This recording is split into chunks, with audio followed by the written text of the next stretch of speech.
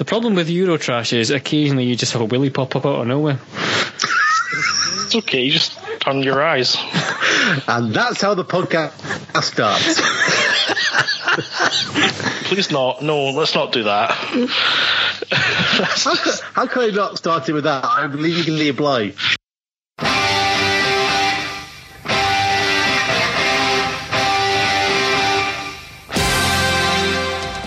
Welcome to the Conquistabores.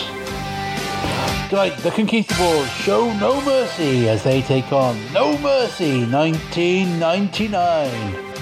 The entrants in the Terry Invitational Tournament tonight: Badass Cameron Phillips, the big Euan Boski, Euan Taylor, and Geordie Allen Milburn. Only tonight on the Conquistadores.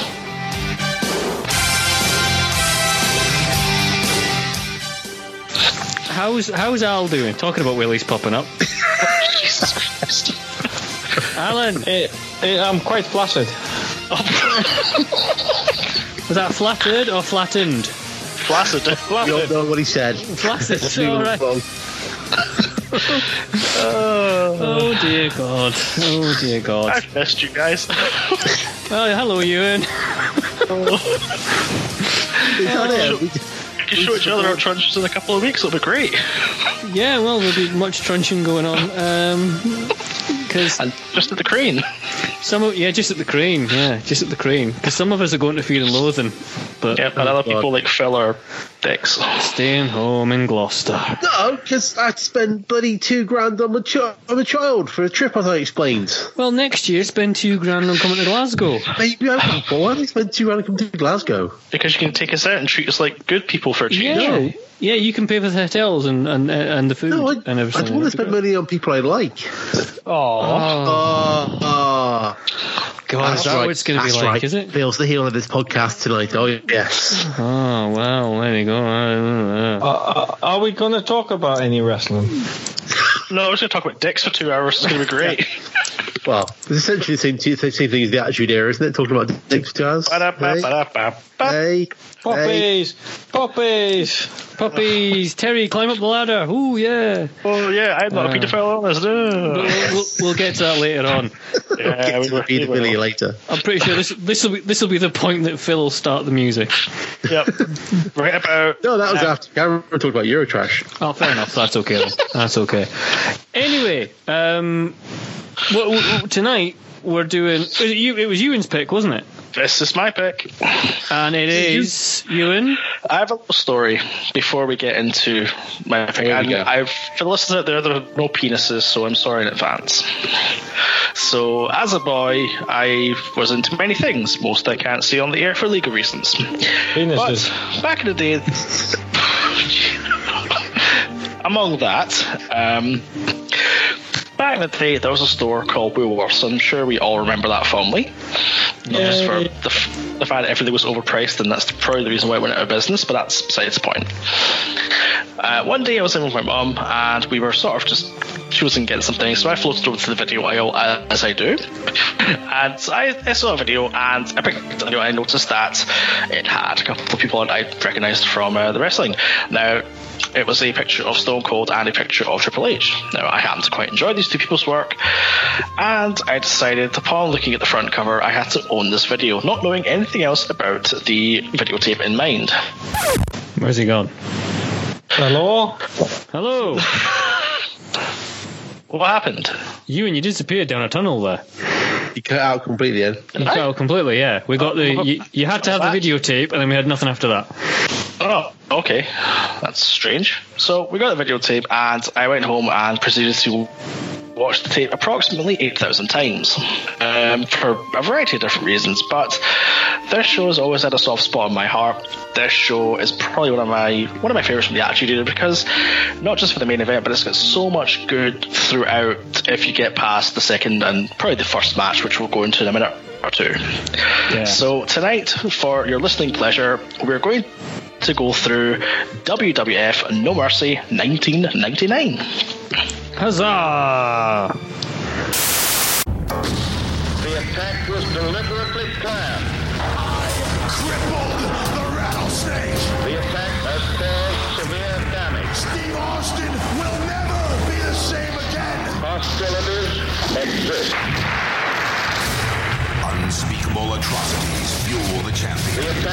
terror, wreaking havoc on the World Wrestling Federation. The attack exhibiting no pity, no compassion, no benevolence. The facts speak for themselves.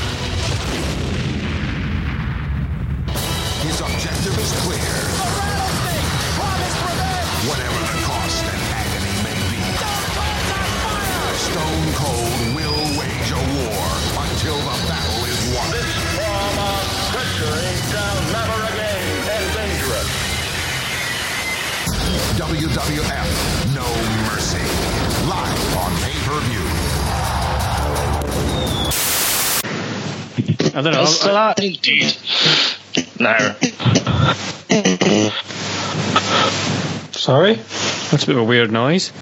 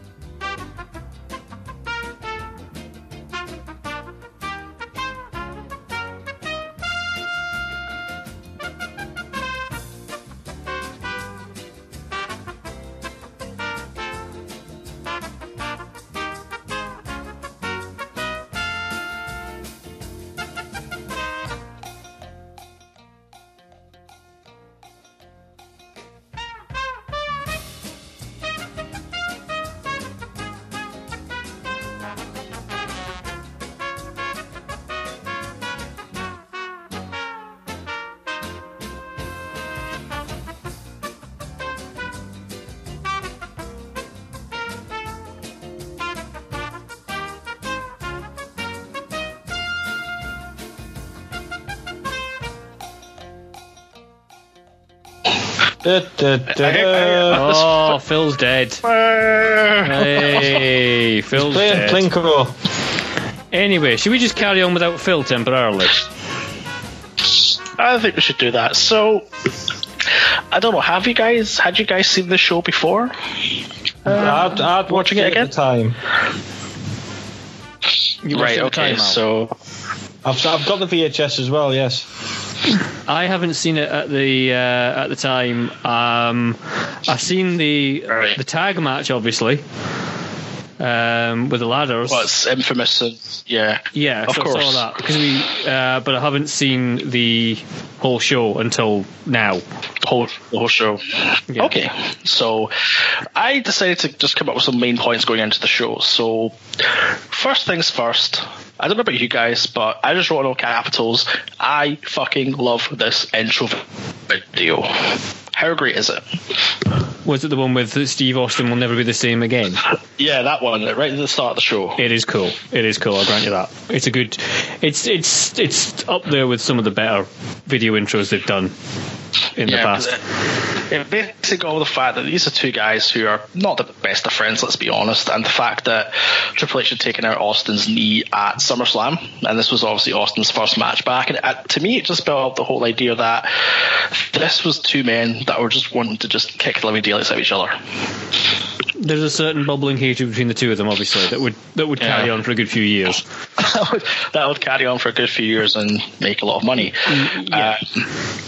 Also on the show, this was Jeff Jarrett's final match in the WWF before jumping to WCW. Yes, we'll get to that a little bit later. Yep. Shall. And also it is the final of a prestigious tournament. Yes, with a prestigious. No, wait for it. No, it is known as the Terry Invitational Tournament, a prestigious tournament that has a very unfortunate acronym. Yes, and a very unfortunate prize. Well, yeah. Yeah, well, we'll go through that when we get to the match. But yeah, aye. Yeah, there is money involved, though, isn't there? There is money involved, but it's as well as other items. Yeah, when someone's so shit, you've got to pay them to be your manager. Yeah, yeah, pretty much. Yes, please take me. Anyway, it's kind of like going on Bullseye and winning the speedboat and living in the middle of a council estate. Yeah, pretty much. What do I do with you? But anyway, as I say, we'll get to that. We're at the Gund Arena in Cleveland, which is the same location for the Invasion pay-per-view a few years down the line. That's correct. What Saudi states that we don't want to go into that again, do we? Because it was just shit. Well, yeah. And I believe we open with a 5-star classic, yeah? We do. We open with an amazing, fantastic match of the Godfather, who bizarrely, you know that he doesn't get a pop when he comes out because there's no women with him. I wrote this down. I wrote down and sort of the crowd's not interested. Where are the host? ? Sad face. Yeah, that's pretty much exactly, it, isn't it? That's the crowd reaction. The crowd don't give a shit about the Godfather. All they care about is questionable women. So after, it's like initially the Godfather comes out, the music plays, everyone kind of goes, and then like there's no women, God. So no one really cares. Yeah, and then there's just like the women eventually come out, and then everyone's like, yay, and that's it. Which kind of has the whole thing of the Attitude Era about sometimes the characters and the catchphrases were more over than the actual people. Here comes the Godfather. Oh yeah, but where are the hoes? I don't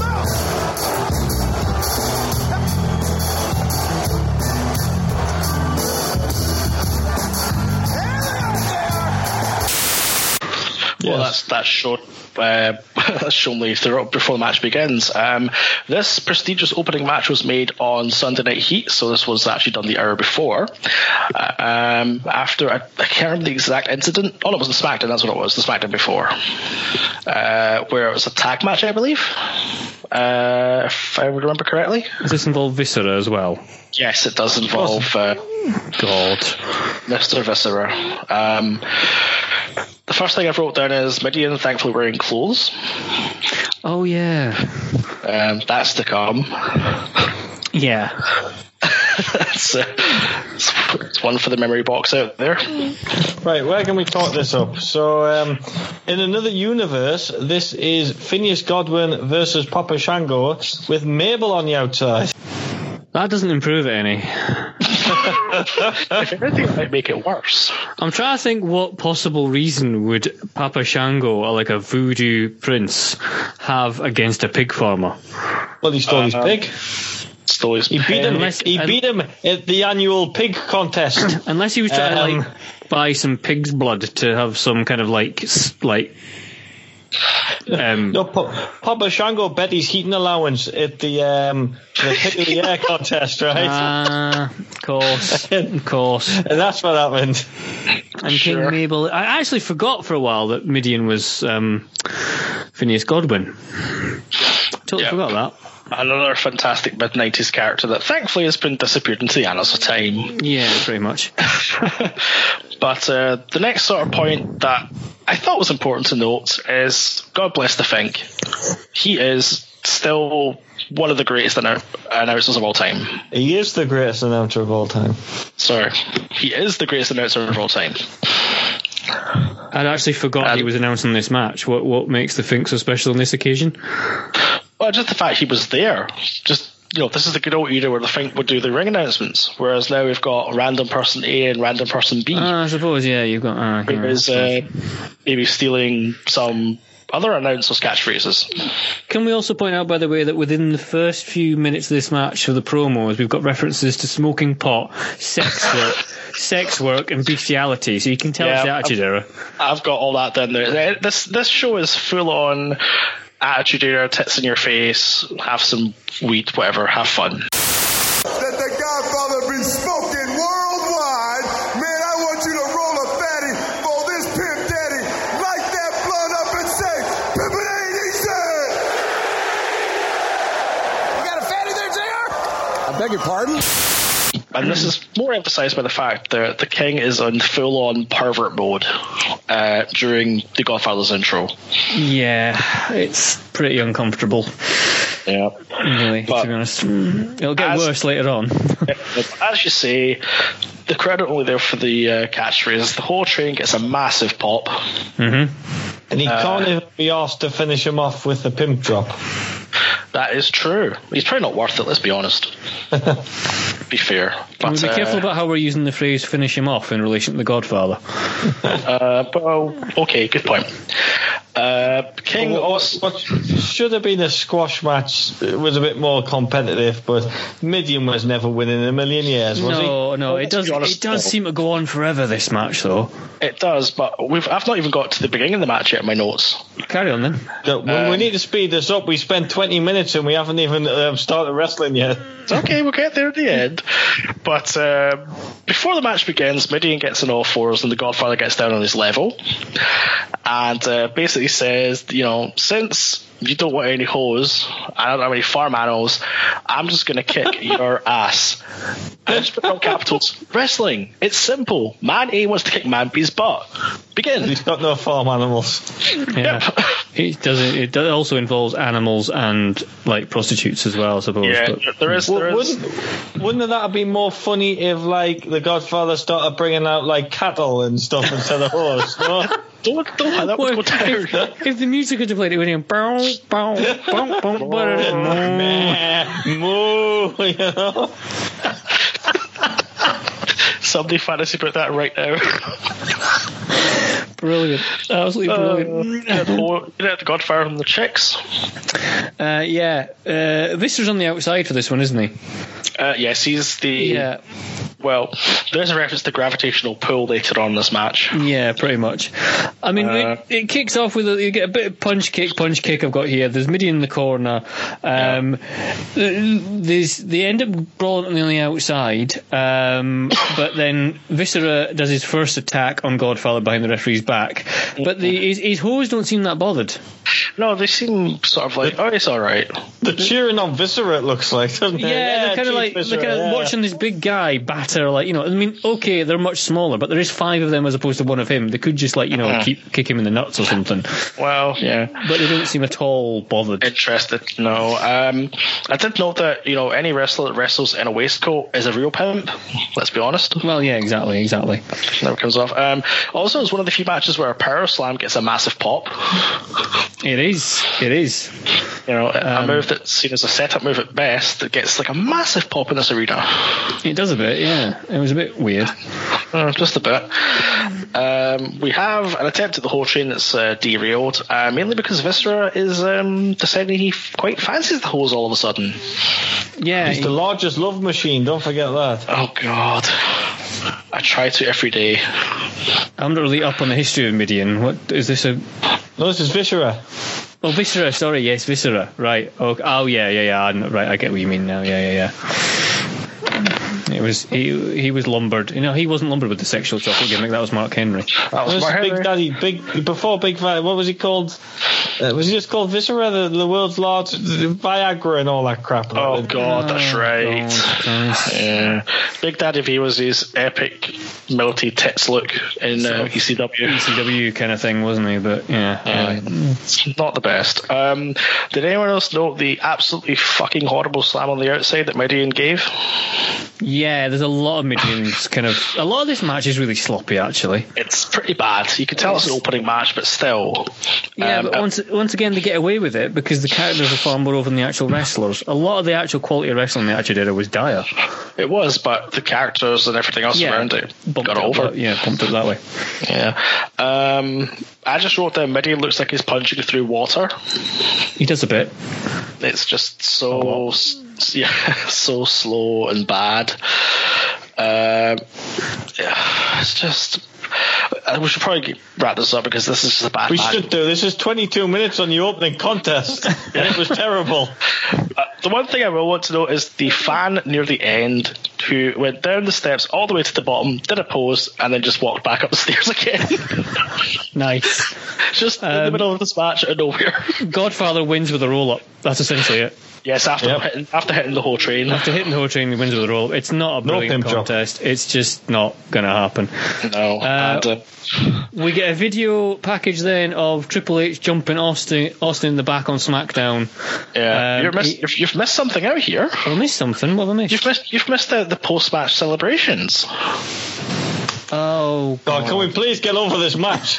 No, Al, you made me watch a Bushwhackers match and then declare the best match in the world. You're listening to this shit, all right? Oh, vengeance is swift.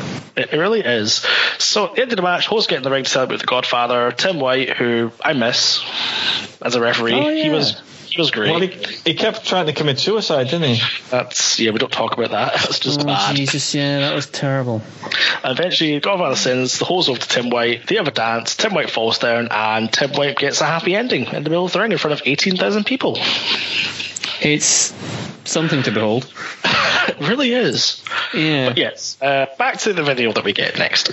It's Triple H jumping Austin in the back on SmackDown because he sort of does this whole thing of, you want this belt, then take the belt, and then he just whacks him over the head with the belt with China next to him. Triple H, apparently this is supposed to be a snake bite on his face. That was an Oscar-winning performance. You got to admit it, right? I made you a believer, right? Women were crying in the front row. Women actually believed a snake bit my face right here and ended my career. You know what happened to that snake? It tried to bite me. Just like rattlesnakes do, they try to bite you. What I did is I ripped its head off and threw it in the trash, just like I'm gonna tonight.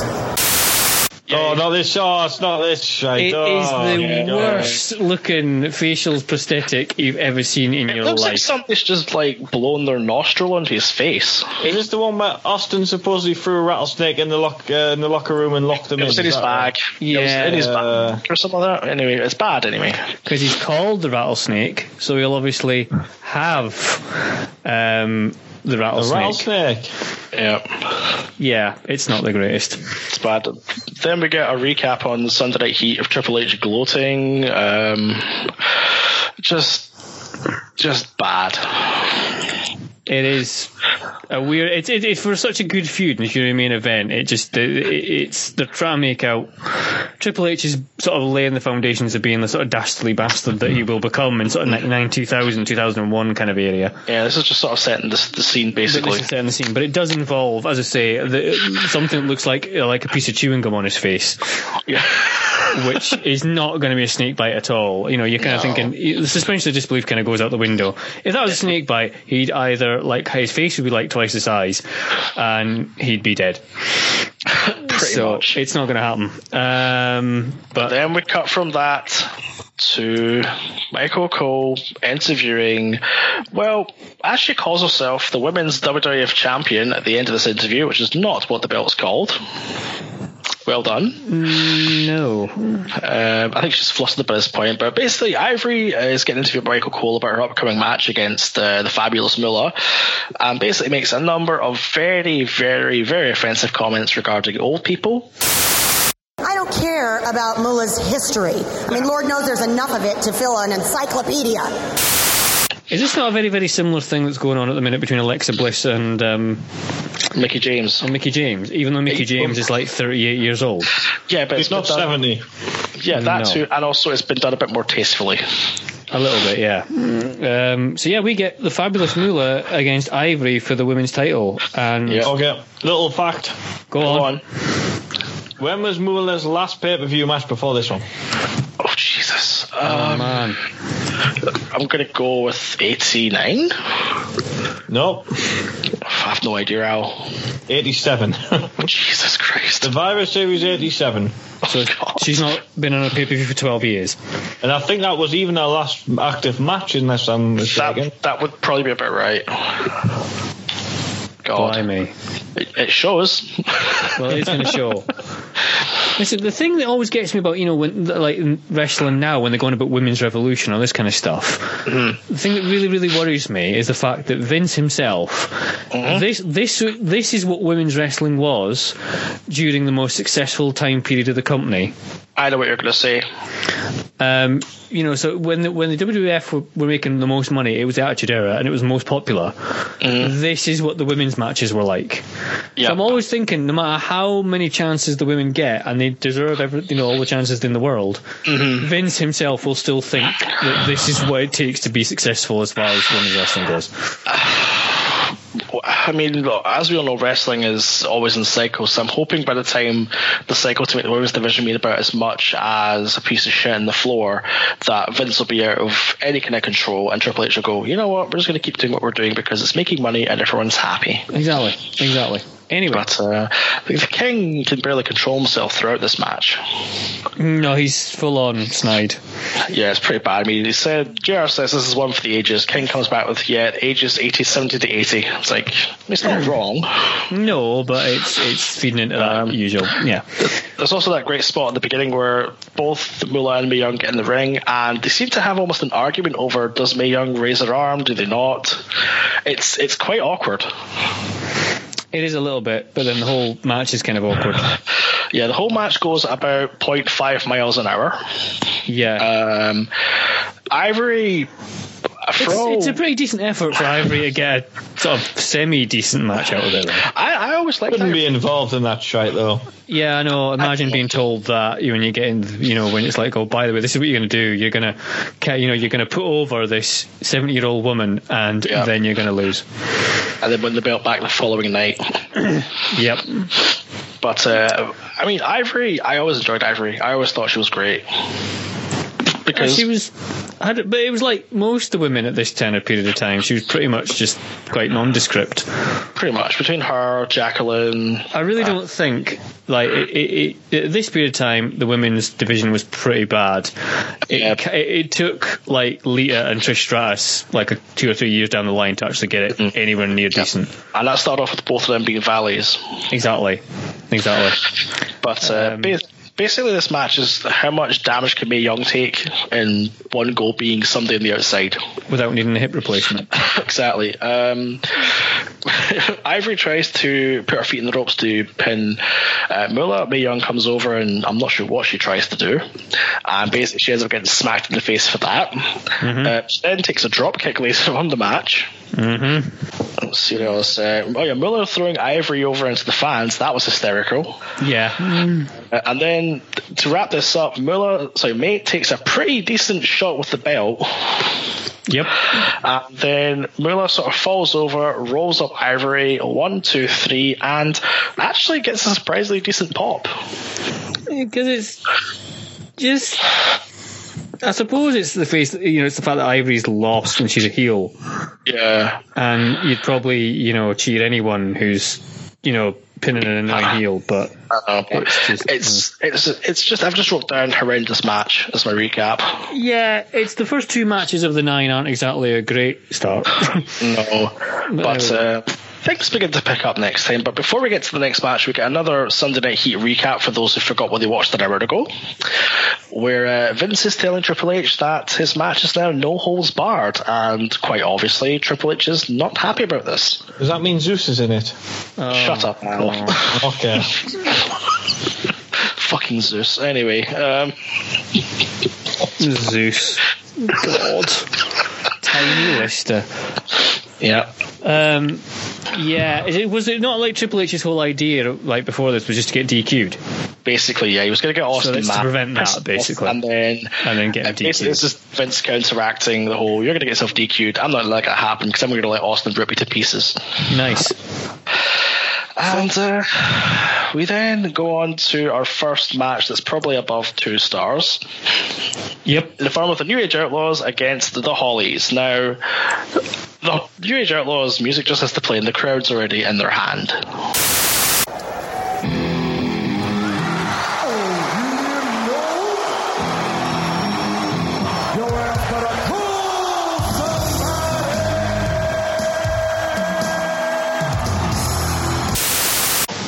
Yeah, because you've got like the last generation Enzo Amore. Has anyone seen the clip of Enzo just getting creamed by Pete Dunne? Yes. I've watched it at least 10 times today. I love it every single time. Even though they fuck up the intros and they play Pete Dunne's music and it's Kurt Angle that comes out first. I kind of feel it's supposed to be Kurt Angle out, then the music, then Pete Dunne. I'm assuming whoever's on music that night is probably looking for another job right now. Probably, but never mind. Anyways, the New Age Outlaws, yes, the usual, the tag champions of the world. Yeah. They also declare themselves to be the greatest tag team in the WWF, which I've wrote down, no, that's the fucking Bushwhackers, according to us. Bushwhackers, yep. Yeah, that's it. We've decided. It's too late now. You can't change your mind. Hi, this is Phil on the edit. No, they're not. And yes, we can. Did anyone notice some of the very creative signs that were about during this introduction? Oh god, it was the Attitude Era, so it'll probably be like. So here are my three favourites. Go on. I've got a Welcome to the Dog Pound sign. Makes sense. Yeah. I got laid at Smackdown Room 316. Again, perfectly fine. Here's the one that made me think, all it says is Road Dog, Do Me Doggy, 69 style. What the hell is wrong with this crowd? Listen, I made that sign in a hurry. There's a certain logistical problem with that. Yeah, unless you're like a 14-year-old Russian gymnastic that's got some very, very flexible bones. No, you can't do that. That's tough on the spine. It really is. I just wrote down to this side. I just wrote down, what the fuck is wrong with this crowd? Yeah. Anyway, never mind. Also, the couple dressed in garish pink and yellow are here. What, like hard Wario? Yeah. Surely somebody else must have noticed this. These two were at every single pay-per-view, at least in 1999. Always in the front row, so you could see them on camera. Nope. Just me. Nope, never noticed this. Sorry. All right, that's fine. Let's move on to the match itself. Yes. So this match was set up again on SmackDown because the Hollies caused the New Age Outlaws to lose the tag team belts to the Rock and Sock Connection. More on that later. This was originally supposed to be a tag title match, wasn't it? It was. Then it got kind of fun. It's a number one contenders match. That's what it turned into, isn't it? Yeah. I just wrote down Hardcore Holly is amazing, and he is. What, like just in general? Thurman Sparky Plug? We don't talk about that. Why I never found Hardcore Holly amazing at all. I just find it like a characterless lump. I liked Holly. No, you leave Holly alone. Nah, I disagree with you. Nah. Never found him any. That's fine. Nah. But one thing is for sure, they do not weigh 800 pounds combined. No, I've got a note on here saying that King seems really obsessed with the idea that Crash Holly is 400 pounds in weight. That's enough about the charismatic Road Dogg. Let's talk about the Hollies. And I've got one thing I want to clear up. That idiot Howard Finkel, the worst ring announcer in the world. I heard him make an incorrect weight announcement about the Hollies. What did he say? They weighed 400? I know for a fact that the Hollies weigh nearly 800 pounds. Well, that's what they claim. It's an alright tag match. It's nothing too exciting. It's not bad, actually. It's you say you've got one of your top teams at the time. Obviously, the Hardcore cousins are sort of quite new. It's not bad. Bob Holly's not. Well, no, Bob Holly's not. Bob Holly's been around for years, but this is kind of, at least they're giving him something to do, and giving him Crash Holly. Yeah. And making him a little bit better.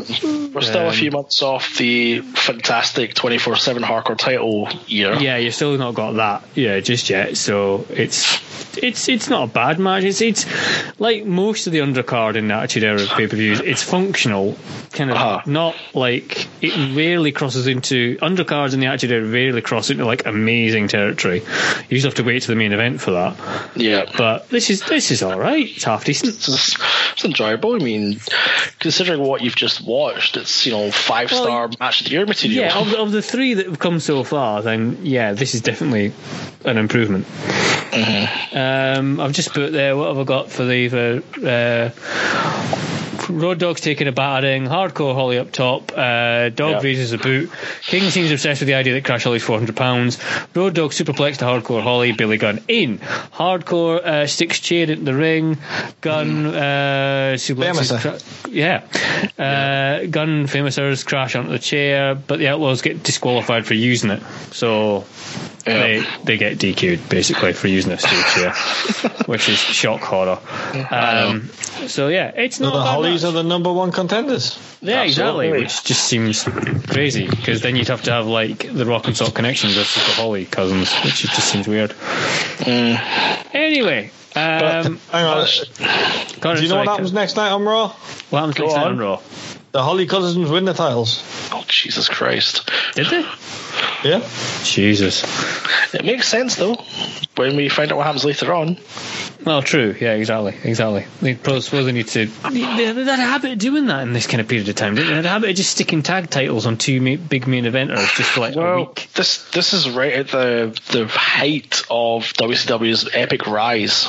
So they were obviously worried that we've got to change the belts, we've got to push other people, we've got to make sure that we're random, that we're not falling behind whatever Vince Russo or Eric Bischoff's doing. WCW in 1999, they were plummeting. Well, no, they were going for a new thing, but it never paid off. No.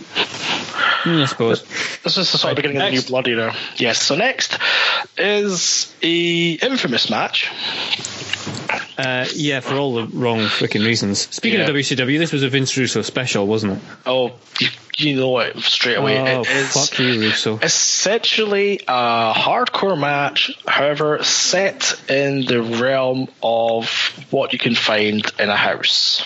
A Good Housekeeping Match. Yep, for the prestigious WWF Intercontinental Championship. Yeah, this will be the Intercontinental Championship held by Rick Rude, Ultimate Warrior, Macho Man Randy Savage, Bret Hart, Roddy Piper, Shawn Michaels. Yeah, that one. Yeah. And currently being held by a twat from Nashville. China, it has become so painfully obvious that you still haven't learned what the role of a woman should be. And about to leave for the competition. And well, he has technically left. Yeah, because WWE forgot to get him a new contract. So basically Jarrett holds them up for about $300,000 to $500,000 to wrestle this absolutely fucking awful match. Apparently it was Russo's idea. Of course it was. Apparently it was Russo that extended. Russo knew that Jarrett was going to leave for WCW. Mm-hmm. So Russo apparently, unbeknownst, knew this before everyone else. So it was Russo that pitched keeping this feud going an extra month, which is why it goes over the originally scheduled contract for Jeff Jarrett. Mm-hmm. Having just listened to the death of WCW, oh my god, there is so much stupidity about it this time in the wrestling year. Well, yeah, exactly.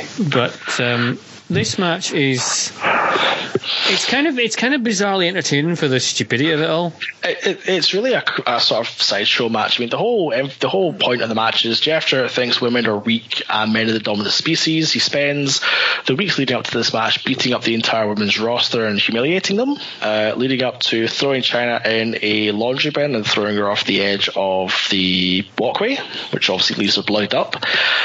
Throughout all this, Miss Kitty's not 100% sure about what's going on. Not exactly in agreement. No, as you'd like to think she wouldn't be. Well, you'd think so. But, so the ring's been set up with all kinds of bullshit. What have we got? We get... Well, I'm just looking at the notes down here. Hold on, I'm just trying to actually I couldn't make much sense of this as far as notes go. We've got a trash can being used, we've got a roll of salami being used, we've got a toilet seat. There's a fish at one stage. Yes. Line and board. There's an iron board, yeah. A frying pan. A sink. Jarrett brings a kitchen sink to the match. There's flour and... It's a cake mix that gets thrown over Miss Kitty. There are tongs being used. Testicle tongs. Pies getting thrown about. A random table spot for no reason. Yeah, it's pretty... Well, after all these weapon shots... Jarrett wins with a belt shot to the head. He does, yes. But alas, how does this get reversed? Because it's not like the show replay in the arena. It's just all of a sudden. Apparently, the Intercontinental title is not a household item. Yeah, but Teddy Long was on the ground during this. So how did he see it? Holla, player.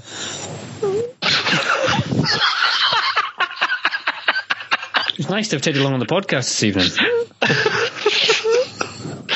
Oh dear. No. So I wrote down Teddy Long either sees you play, realizes fuck knows what, and basically rules that the title belt is not a household item. It's not a household item.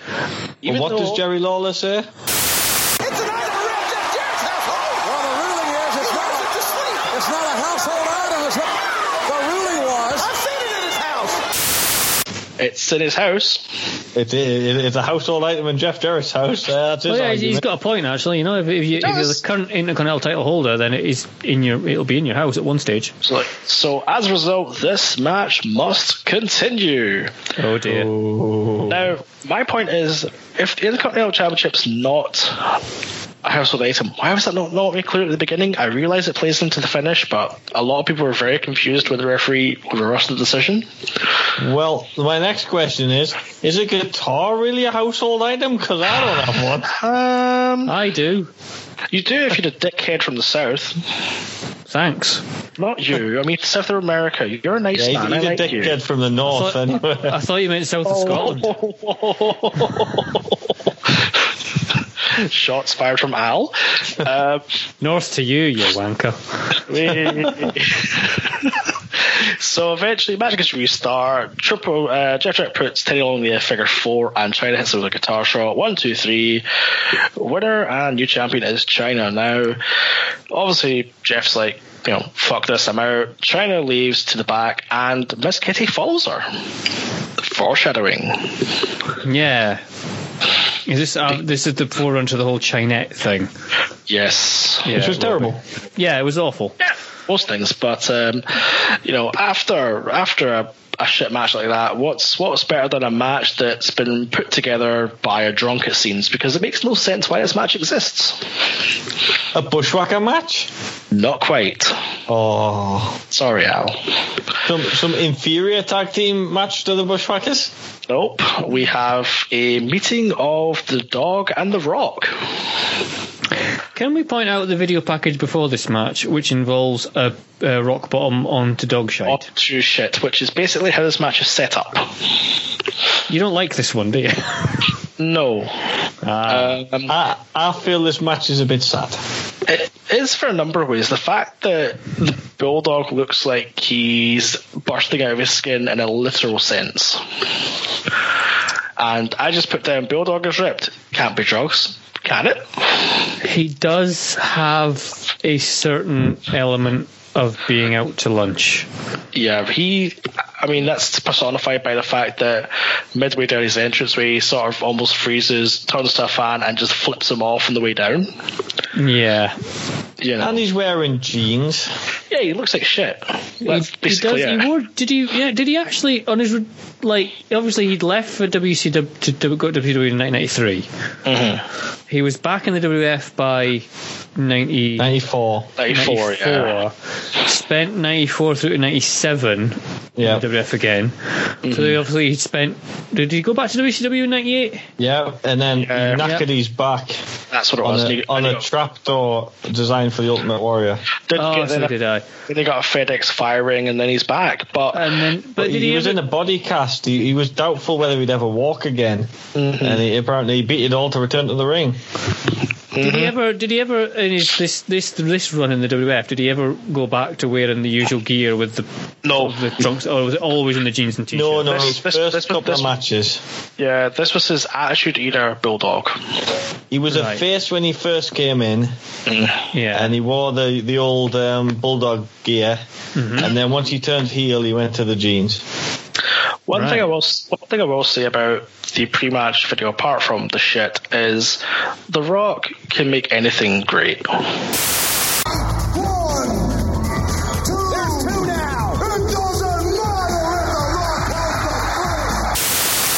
It's just great.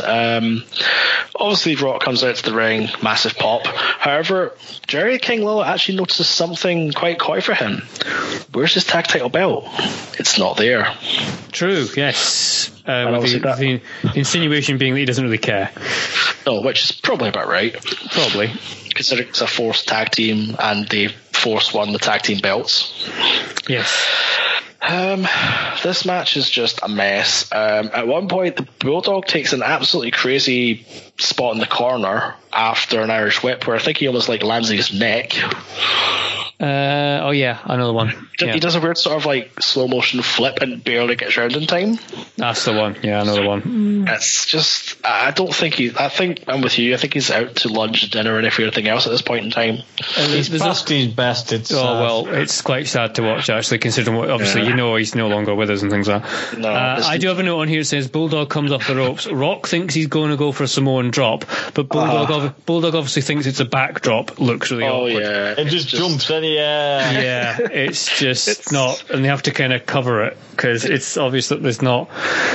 These two don't really click that well. No, that's partially why I don't like the match, because obviously you've got The Rock, who's admittedly one of the biggest stars in this era, and you've got a star of old just looking really sad and broken and just a shadow of what he was before. It's not great. No. That was less than 2 years ago. Well, just over 2 years ago, sorry, when he was doing the own art match and stuff, you know. Mm-hmm. So yeah, no, a lot's happened in that time, and it's just obviously we know what happened afterwards, but you can see the writing on the wall during this match. It's not great. The Rock wins with a rock bottom, doesn't he? Yeah. Bulldog got a power slam. Rock got his foot on the ropes. There's a rock bottom and then a people's elbow for 3. Yeah. The crowd are all happy and great. But then the match quality does improve drastically, but especially if you're into watching car wrecks. Before we get to the match, though, can we just make a quick note about the video package where Jerry Lawler is interviewing Terry backstage? I was just about to. Because, oh my God, you would never get away with this now. They got to climb the ladder to success. So show me how high. You know, King, they're going to have to go all the way. All the way, yeah. They're going to have to go, like way up. Yeah. Can you see it? Can you visualize it, King? I can see it. Can you see it? Believe me, I can see it. Let me describe the scene. The King is interviewing Terry by a ladder. The King asks, how high does the team that wins have to climb? Terry says... Terry's boobs are pretty much hanging out already at this point. Yeah, and she's wearing what can only be described as a leather belt. Pretty much. So Terry says they will have to climb all the way, and she starts to climb the ladder. The King refers to the ladder as the ladder to success and corrects himself. Terry gets to the top of the ladder and starts to reach up, saying to the King, can you see it? Can you see it? And of course the King, being the gentleman that he is, gets his head right up her skirt. Yeah, it's awful. It's just old man pervy entertainment. And who is this trying to titillate? Probably, I want to blame Russo again. Sure, he's not there. Doesn't matter. Let's blame him anyway. Let's just blame Russo. It's just terrible. But, so this match is the first ever tag team ladder match, and it also happens to be the final of the Terry Invitational Tournament. Now, the matches have obviously gone 2 and 2, so this will be the deciding match. And the winner, instead of grabbing a belt, because there are no belts on the line for this one, have to grab a sack of cash. Yes. And this match contains the teams of Edge and Christian and the New Brood, Matt and Jeff Hardy, with a Gangrel. Gangrel. Let's take a moment to appreciate Gangrel's music.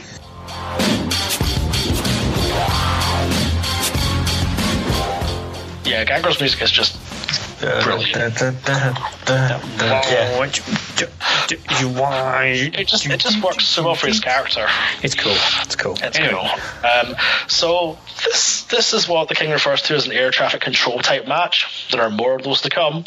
Yeah, this match is kind of takes on even more significance when you consider that this is probably the first stage leading up to things like the TLC match at WrestleMania 17. That's exactly what I wrote down. Just think, it went from this to a triangle ladder match at WrestleMania the following year, and then TLC the same year at SummerSlam. Yep. It just escalates and escalates and escalates to the point that it just gets completely out of fucking control by SummerSlam. Yeah, it's the prototype for that, basically. It's bloody good. There's a lot. It seems like when you watch these kind of like ladder matches and things like that back now, they do seem tame. in comparison to what we've got now. But that's because they don't have the same expectation. Yeah, exactly, because this was quite a fresh idea, obviously, in 1999. People had obviously seen Razor against Shawn, they'd seen other great ladder matches. It's the first time you've got 4 guys in the ring at the same time, and you're throwing in ladders and weapons. Yeah, exactly. I just wrote that there are far too many crazy spots to mention during this match. It's just... I gave up writing notes halfway through, because I was like, there's too much going on here. If you watch one match during this pay-per-view, watch this match. Oh yeah, this is the standout match of this pay-per-view. It is that good. As good though the main event is, and the main event is really good, this is probably my match of the night on this one. Yeah, historically and also in the ring, it's fantastic. It helps with the fact you got 2 young teams at the time as well. Exactly, 2 young teams that are not broken. To be always, but you get like. You kind of have a funny feeling, the argument always is that if you get 2 teams that are face, or 2 wrestlers that are face going against each other, the crowd can't get invested in it because they don't really care who wins. Well, believe me, this crowd cared who won. But this just look at Hogan Warrior. Exactly. Yeah. But the flip side of that is, they don't mind who wins. Kind of thing. No, because they get a happy ending regardless. Yeah, you're going to get a good ending regardless. It's cool from that point of view. It is. This is brilliant. It's got innovative spots in it. They use the ladders really well for the teams. It also has the suicide cam, the first appearance of that. It does, yeah. The sky, like the bird's eye view cam. That's amazing. And it's just, I quite like this match. Yeah, the finish is basically, it's a 4-way sort of mess with the ladders. 2 guys get pushed off to one side, fall off the ladders. 1 guy's pushed off on the other side, and Jeff reaches up for the money bag, grabs it, then takes a rather awful spot to the floor. He just kind of hits the deck quite hard, doesn't he? On his side. Didn't look good. No, it didn't look good, but I suppose it's finished anyway, so if you do crack yourself open, then that's exactly. Just as a quick side note, by the way, has anyone seen the episode of Ride Along with the Hardy Boys? Oh yeah, it's on my list to watch. It's full of references to broken stuff. Oh, wonderful. Yeah, it's just all the way. The whole journey is basically, because it would seem that Jeff Hardy can't see very well for night driving. Right. Because he's leaning almost across the dashboard to actually see signs and things. And then it's just the way Matt goes, "Brother Nero, your eyes, they're obsolete." This sounds like it's up there with the episode of the episode of NXT that CM Punk commentated that one time that was just the inside jokes hour. Oh yeah, it was great. So anyway, this is the high point of the whole pay-per-view. It really is, and quickly we descend into delves again with a segment from Sunday Night Heat again. Mankind's talking to the Hollies outside a bathroom, because why not, regarding his first book, Have a Nice Day, which is a really good book. You should read it if you haven't read it already. It's a really good book. Yeah, I like Have a Nice Day. Hey, have a nice day, Bob. Happens to be the title of my new autobiography. You're in there, you old cranky, curmudgeonly, non-carnival riding son of a gun. Sorry, kid, you didn't make the cut. Hey, Rock! And Hollies leave, sort of not interested, so Mankind enters the bathroom, gives The Rock a copy of his book after making very juvenile shit jokes. And leaves the he thinks it's The Rock that's in the stall. Yes. Well, he assumes it is because he can smell The Rock is cooking. He leaves the bathroom and runs to The Rock in the corridor. To which Mankind goes, "What are you doing here? You're meant to be in there." Which there's some funny banter in between all that, but Mankind then goes back into the stall to retrieve his book, and he's then jumped by Val Venus, who steals his book. Yep. And then batters him. Yep, and then batters him and says thanks to the book and just gives him the boots one more time. Yep. And we then cut to the ring waiting for the introductions when all of a sudden The Rock appears from nowhere. Yeah, he does, having wrestled Bulldog a few minutes ago. He's now back down the aisle. Yeah. And the purpose of this was to basically choose the winner of this match. Everyone's happy, they're excited that The Rock's going to get a title shot. The Rock goes to leave, and none other than Triple H appears with a sledgehammer. That dastardly bastard. Yeah, that damn Triple H. Doesn't work that well, does it? No, not as good as that damn test. No, appears with a sledgehammer, and does anyone notice The Rock is almost doing a plank to allow Triple H managed to hit him with the sledgehammer. Yes. It's not the smoothest getting down in position I've ever seen. No, not really. But it's, for the purposes of the story, it's okay. It's fine. So we cut backstage as Mankind's music plays, and Mankind's obviously concerned over The Rock. The Rock's basically being abusive and not very helpful to anyone that's trying to help him. Mankind says, "I'll win this match for you, Rock," etc., etc. Now, Mankind's out with his tag team belt. Because obviously this is the best thing ever. Because he is, polar opposite to The Rock, who can't really care less. Mankind thinks this is the greatest honour of his life, to be teaming with The Rock. Which, no, to be fair, it is. Let's be honest. Yeah. So basically, Val Venis comes out. It's just another example of the Attitude Era, just Val Venis' whole character. The only best bit of Val Venis was that one time that Kaintai chopped his pee-pee off. Yeah, I think I've seen that. I'm using the term best very loosely here. Yeah, well, he did have a wonderful evening at Target Wrestling in Carlisle. Oh, that's right, yes. And was entertained by the pub named after an American president across the road. On a quick side note, how do you feel if your boys are going to go to the big time? What, the Polos? Aye. I wish them all the best of luck. I think it'd be great. It'd be amazing. Yeah. Absolutely amazing. They could join up with Noam Dar and make wrestling great again. That'd be cool. Anyways, this match is kind of terrible. Oh, well, I'll jump straight in there with terrible. I wasn't going to go quite that bad. The finish, if the match was a 5-star classic, the finish would delete that. The finish is pretty bad, yeah. What, are you perchance, Al, talking about the testicular claw? Yes, I am, Cameron. Yeah, what's wrong with a good old bit of tongue round the bollocks, Al? Well, a lot of it is if it's by another man. That's just my own personal preference. Well, yeah, I know what you mean. Got awfully quiet in here all of a sudden.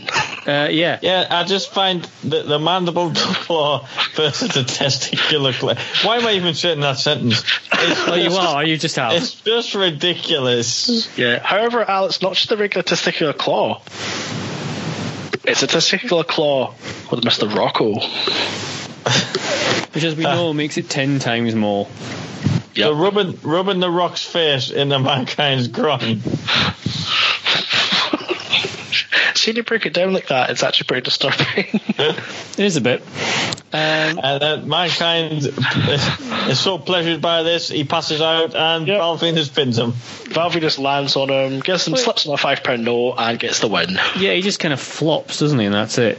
Yeah. It's not really anything. I thought it was stupid, but anyway, there you go. Stupid is being kind, but.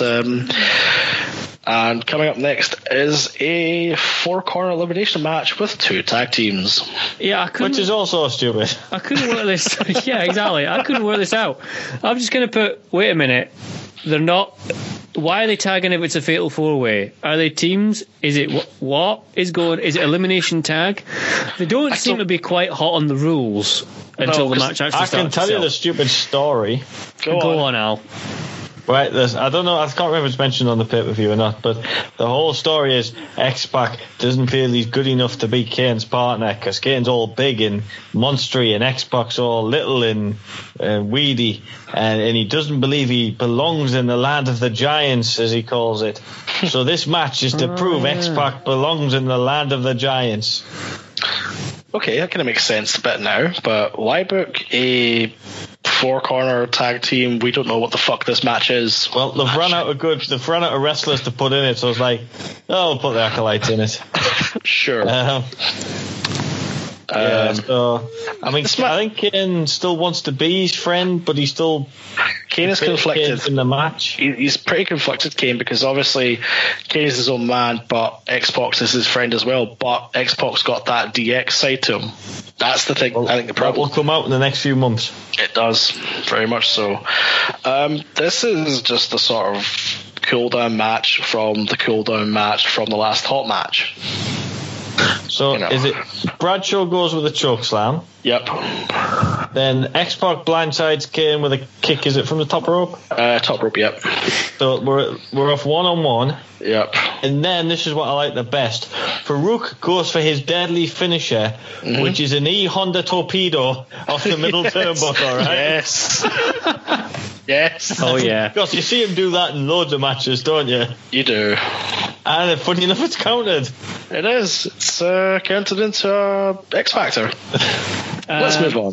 The scenes from the back with The Rock, when the medical crew are trying in the most limp way possible to sort him out, is that they still haven't taken this guy to hospital. No, because he's refusing to go. But there's no point in the whole thing where he himself says, no, don't take me to hospital.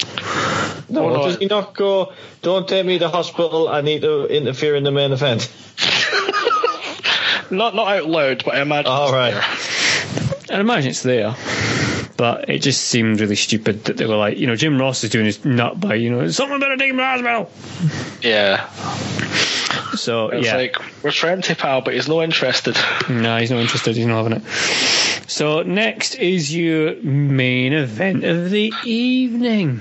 It's the no-holds-barred match between Austin and Triple H. Yes, shut up, Al. There is no Zeus in this match. Oh, right. As much as you want him to be there, he's not there. Get over it. Which is good, in a way. Yes. Again, the hype video for this match is, again, fantastic. Oh, it is. It's incredible. It's the soundtrack, the editing, it's just... By the time this video was over, I was ready for this match. What do you think Austin thinks of me? He thinks you're an ass. I don't know, sounds like he has hell to pay when I get back.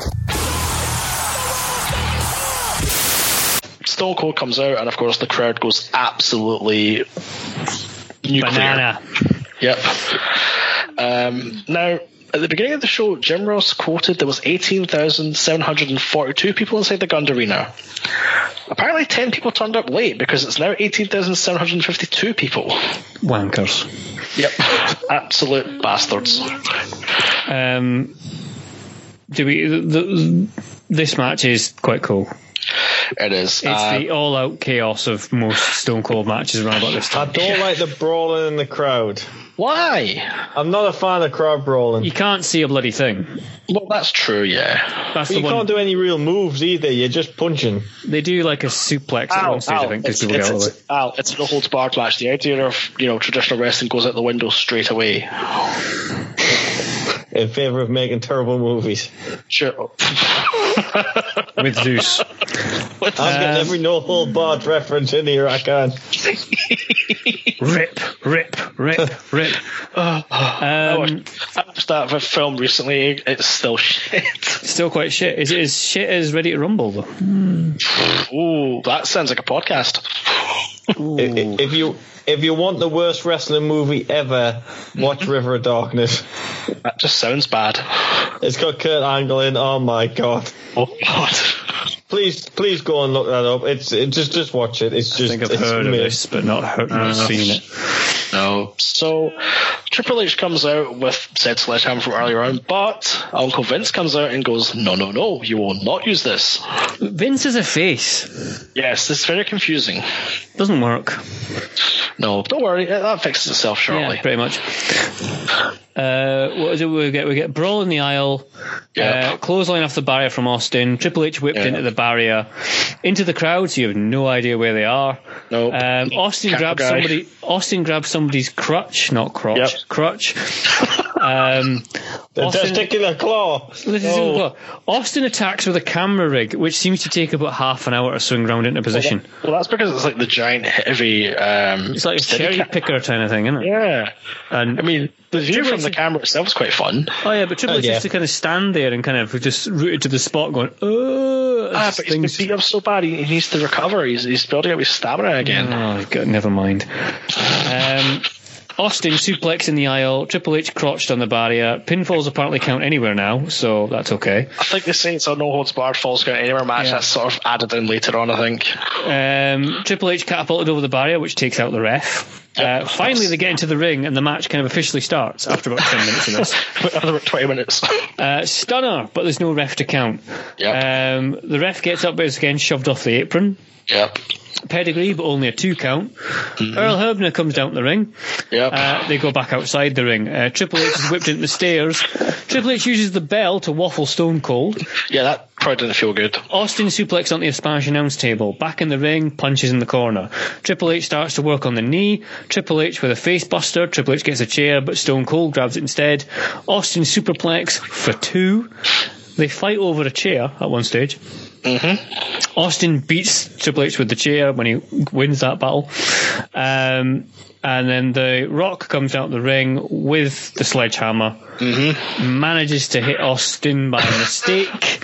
Yep. And then Triple H pins Stone Cold as a result of that. And then there's a massive brawl at the back. And then we see that Triple H is basically running like hell with his belt, just about manages to get into the limousine that Chyna's in as well, and then they disappear off over the horizon while Stone Cold gives chase. Yep.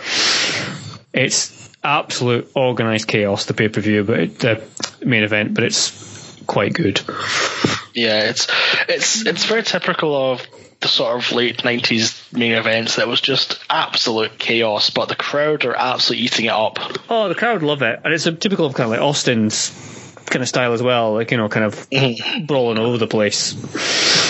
Yeah, it's just mayhem, and obviously by the end, the dastardly heel makes his escape, and Austin's left again, just a few steps behind. But this sort of all sets up the end of the year, and obviously the start of the following year.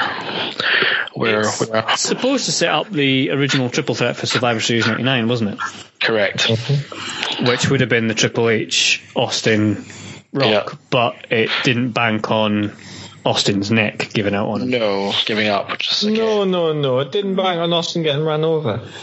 Oh, sorry, yes, I forgot about Rikishi. Yes. Don't give the ending away. you look at Rikishi and you think, what a driver. I look at Rikishi and go, at least not that guy. Well, indeed. But no, I like the main event. The main event's really the main event's great. I also enjoy, after the 3 count, a fan's so disgusted by what he's seen, he just launches the drink and absolutely nails Triple H in the head. Oh, yeah. If you're going to throw a drink, do it at the end of something, so when you get thrown out, you're not missing anything. Yeah, exactly. I know. But the show ends, Triple H makes his grand getaway, and again, Austin's foiled. But we carry on. Does Al have any thoughts on this main event? No, I'm not a big fan of the Attitude main events because they are just brawling and stuff, but it was entertaining. Yeah, that's all you can ask for. You might not be a fan of the actual in-ring work, but you enjoy the whole spectacle of it. Yeah, the razzmatazz of it. Sports entertainment. Absolutely. Sports entertainment. So that thus ends No Mercy 1999. Not just a great N64 game, but a pretty decent show. Yeah, all right. It's pretty decent. I like it. It's got some really good high points, but a lot of it starts off very slow. It does start off a bit slow. And not just because of Midian's offense. No, not really. No. Have we got a list to put this in the position? Well, I believe Cameron should have that available. What, the prepared statement from Phil? Oh yes, that too. We should probably do that now. Because Phil's, as people may have noticed, Phil was here at the start and is now gone. Yep, he's not dead. Don't worry. His router decided to blow up. Yep. So I have, via the power of Facebook Messenger, got a prepared statement from Phil, which I gave him a deadline for. So he's done it. So well done, Phil. Well done, Phil.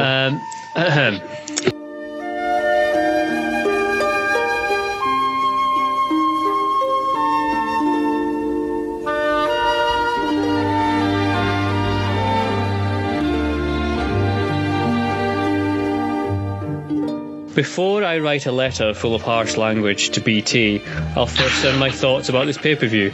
This is one sat almost perfectly on that knife edge between the full-on Attitude Era and the Commissioner Foley period, that being one of my favourite times of wrestling. You have stuff like the Godfather and Val Venus and sexism from Lawler, but you also get a feel for what's coming next, the resurgence of the tag team division, Triple H dragging himself to the top of the card, and a dash of goofy humour. Quick aside, one of my favourite bits is from Mick Foley as he's wandering around backstage looking for Rock, and he says, "Hey Hollies, hardcore and crash," and then calling Bob Holly curmudgeonly on there. Curmudgeonly on it? I can't even pronounce that. Yeah, a curmudgeonly old man. Yes, the fact that this show is just as Vince Russo is leaving the WWF underlines this. You can almost feel them wrapping up on his worst successes, like with the Good Housekeeping Match, in inverted commas. The worst bit is that you can easily have one of the best matches of the year, the tag team ladder match, almost ruined by Lawler constantly talking about watching Terry climb up a ladder. And there's the outrageously poor way that the tag team belts are treated during the actual pay-per-view itself, which isn't great either. Overall, it's a decent pay-per-view with a hot crowd helping the undercard matches, but it's all about that ladder match as you hear an initially disinterested crowd come to life as the carnage escalates. Not top tier, but an important one as it marks the end point of the Vince Russo Attitude Era and that great period leading up to WrestleMania 17. By the way, fuck BT. Yay! There's Phil, ladies and gentlemen. So if you feel the same way about the show, feel free to tweet BT and call him a dick. Yeah, because you could have had Phil here if it had not been for BT. Absolutely, and use the hashtag #FuckBT. Yeah, exactly. Let's do that. Yeah. Where does this pay-per-view go on the league table of pay-per-views? What is our current top 5? Our current top 5 is WrestleMania 8 is number 1. Okay. New Japan Wrestle Kingdom 8 in the Tokyo Dome is number 2. Wrestle Kingdom 8 in Tokyo Dome.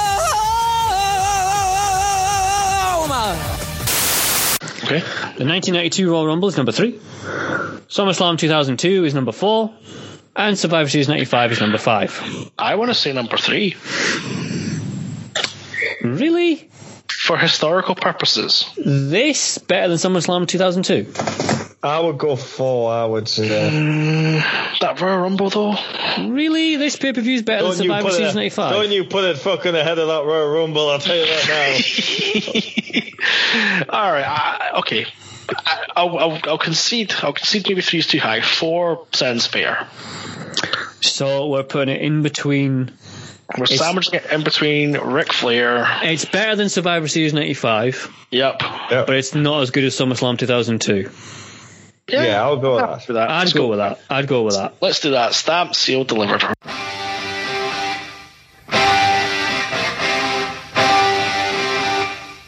I have had a look at the board and I've known for a while what's coming next, but I know who's picking next, but I don't know what it is. In the spirit of Yoda, you should be.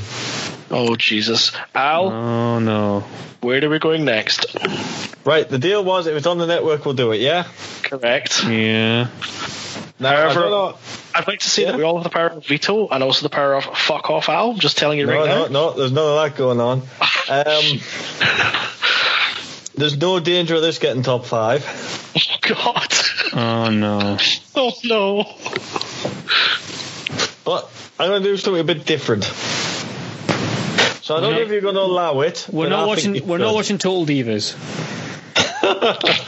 Well, I watched that already. That's my personal time. It's an event. Right. It's technically not a pay-per-view. We're not watching this. And it's not all done on the same night. So it's not a pay-per-view. Is it a TV special? Of sorts, it's not all done on the same night, kind of. I'm trying to think of multiple nights on TV. Alright, I don't know. Al, put me out of misery. Right. What are we watching? It is the 1998 Brawl for All. Oh God. Oh God. Wait. Oh no. Oh no. What? We have to troll through episodes of Raw to watch this shit. Just type in Brawl for All, it brings up all the stuff on the network. Does it? Oh, I was going to say that'll be difficult to find, but no, if it does that, that's cool. So yes, that's and we'll include a bonus match from WrestleMania 15. WrestleMania 15, what's the match? The Brawl for All from WrestleMania 15. Oh, that's right, final. God. No, it wasn't the final. No. That was that was just a bonus match. I hope bonus is in inverted commas. So yeah, are we all happy doing that? I'm happy doing that. Let's watch that. Now, ill-attempted, one-time only running a semi-legitimate tournament, and the injuries that follow. Is it like yes. There's a lot to talk about on it. Does it start with 8 or does it start with 16? 16, I think it's 16. And it ends up with probably one, maybe half a person not injured. Half a person not injured. Well, the winner's probably injured as well. Is Butterbean in it, good. Or is just the end result a match against Butterbean? He's in it. No, Butterbean's the bonus match. All right. So the winner of this tournament faces Butterbean. Yeah, I don't think that was planned at the time, but yes, that's what goes on to happen. Oh, I can't wait for a match between Savio Vega and Brackus. Oh, with ring classics like that, you know. Oh yeah. Oh, Quebecer Pierre against Steve Williams. Yeah. Draws against Road Warrior Hawk. That's spoiler. Too many spoilers away here. Oh god. Well, I can already tell I'm going to get angry at one of these matches. Right, we're doing the Brawl for All. This is going to be a show. I can't wait. Yeah. I tell you, most of these matches only go like 10 seconds or something, don't they? Yeah, there won't be a lot of time. Yeah. Nice. I think we're going to be spending a lot more time probably tallying up the injuries. Probably. Oh my god. This is going to be great. It is going to be good fun, actually. I'm looking forward to this one. I can't say I remember watching a lot of the Brawl for Us. This will be all quite new to me. I don't think I've seen any of them. Oh god. So this will be... Someone message Phil. I'm so sad Phil's not here right now. I can only imagine his little reaction to it. Oh, for fuck's sake. Phil will probably have to contribute via smoke signal. Morse code. Carrier pigeon. Yeah, something like that. He's probably started the music already. Probably. He's probably just, if he's doing the edit now, he's probably just fading out now, isn't he? Yeah. Probably right about now, my voice is fading away to this array of horns, but you know. So he plays out with a dun dun dun dun dun dun dun dun. I think while Phil's doing this, we should probably talk about what a dick Phil is while we're fading out. Well, we can start that as soon as he's faded us out, can't we? Absolutely. He might never know. Exactly, he'll never know. I could lob the entire bit off at the end before I send it, couldn't I? Oh, that's a good idea. Yeah, we'll do that. We'll do that. We'll do that. That'll be fine. Is that the show all wrapped up? I think we're all wrapped up. I think that's all wrapped up, yeah. We know where we're going next. It's going to be an interesting show next time. God. Are we giving all the details about emailing in and stuff? Oh, sure. If you want to contribute to this episode, I don't know how you're going to do that, or if you've got any funny tips, or if you just want to call Phil an asshole, then feel free. Because we do. We do on a daily basis. We do indeed. We're on Facebook, Twitter. You'll find us all there. I'm now Slurm316 on Twitter. I have a new handle. I am at Triple H with only one P because it doesn't work as a wrestling joke otherwise. Correct. I'm Geordie Allen on Twitter, but I never he never tweets anything. I doesn't tweet anything, so just message one of us. And Phil is Evil Ninja Phil. Not that he'll be able to read Twitter. But, not in the near future. No. No. But you can. There's also the official Conquistabores account at Conquistabores. Yes, you can get us all there as well. And yeah, if you search Facebook for Conquistabores as well, we're on there too. We'd love to hear from you. Yes, we'd love to hear from everyone and give them lovely thoughts on tonight's show or the other 17 episodes we've done so far. Quite a few now, yeah. We've done a few now. Yeah. I can't wait till we turn 21 and we can drink. Yeah. And then we'll wake up in the morning and think it's all a bad dream. It is. And then we'll get some poor teenage lassie pregnant and then it'll all just be downhill from there. Well, that's a sort of dour end to the show. A little bit. But imagine if you were a kid and you went on a school trip to America and you found some woman in Hooters. I know. And then she took you home and took advantage of your young, tender body. Your young, tender British body. And she had a thing for, like, British accents. And before you knew it, you had a wee American baby. Yeah, wee American baby. Wee Christine or a wee Chardonnay or whatever she decided to call it. Chandelier.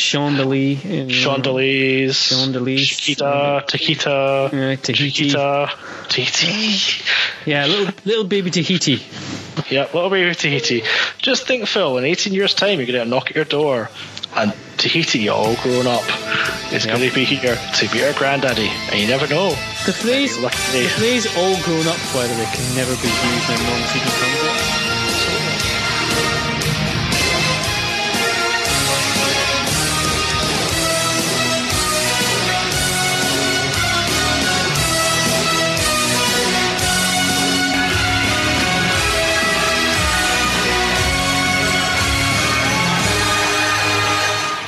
Ladies and gentlemen, the Conquistabores have left the building.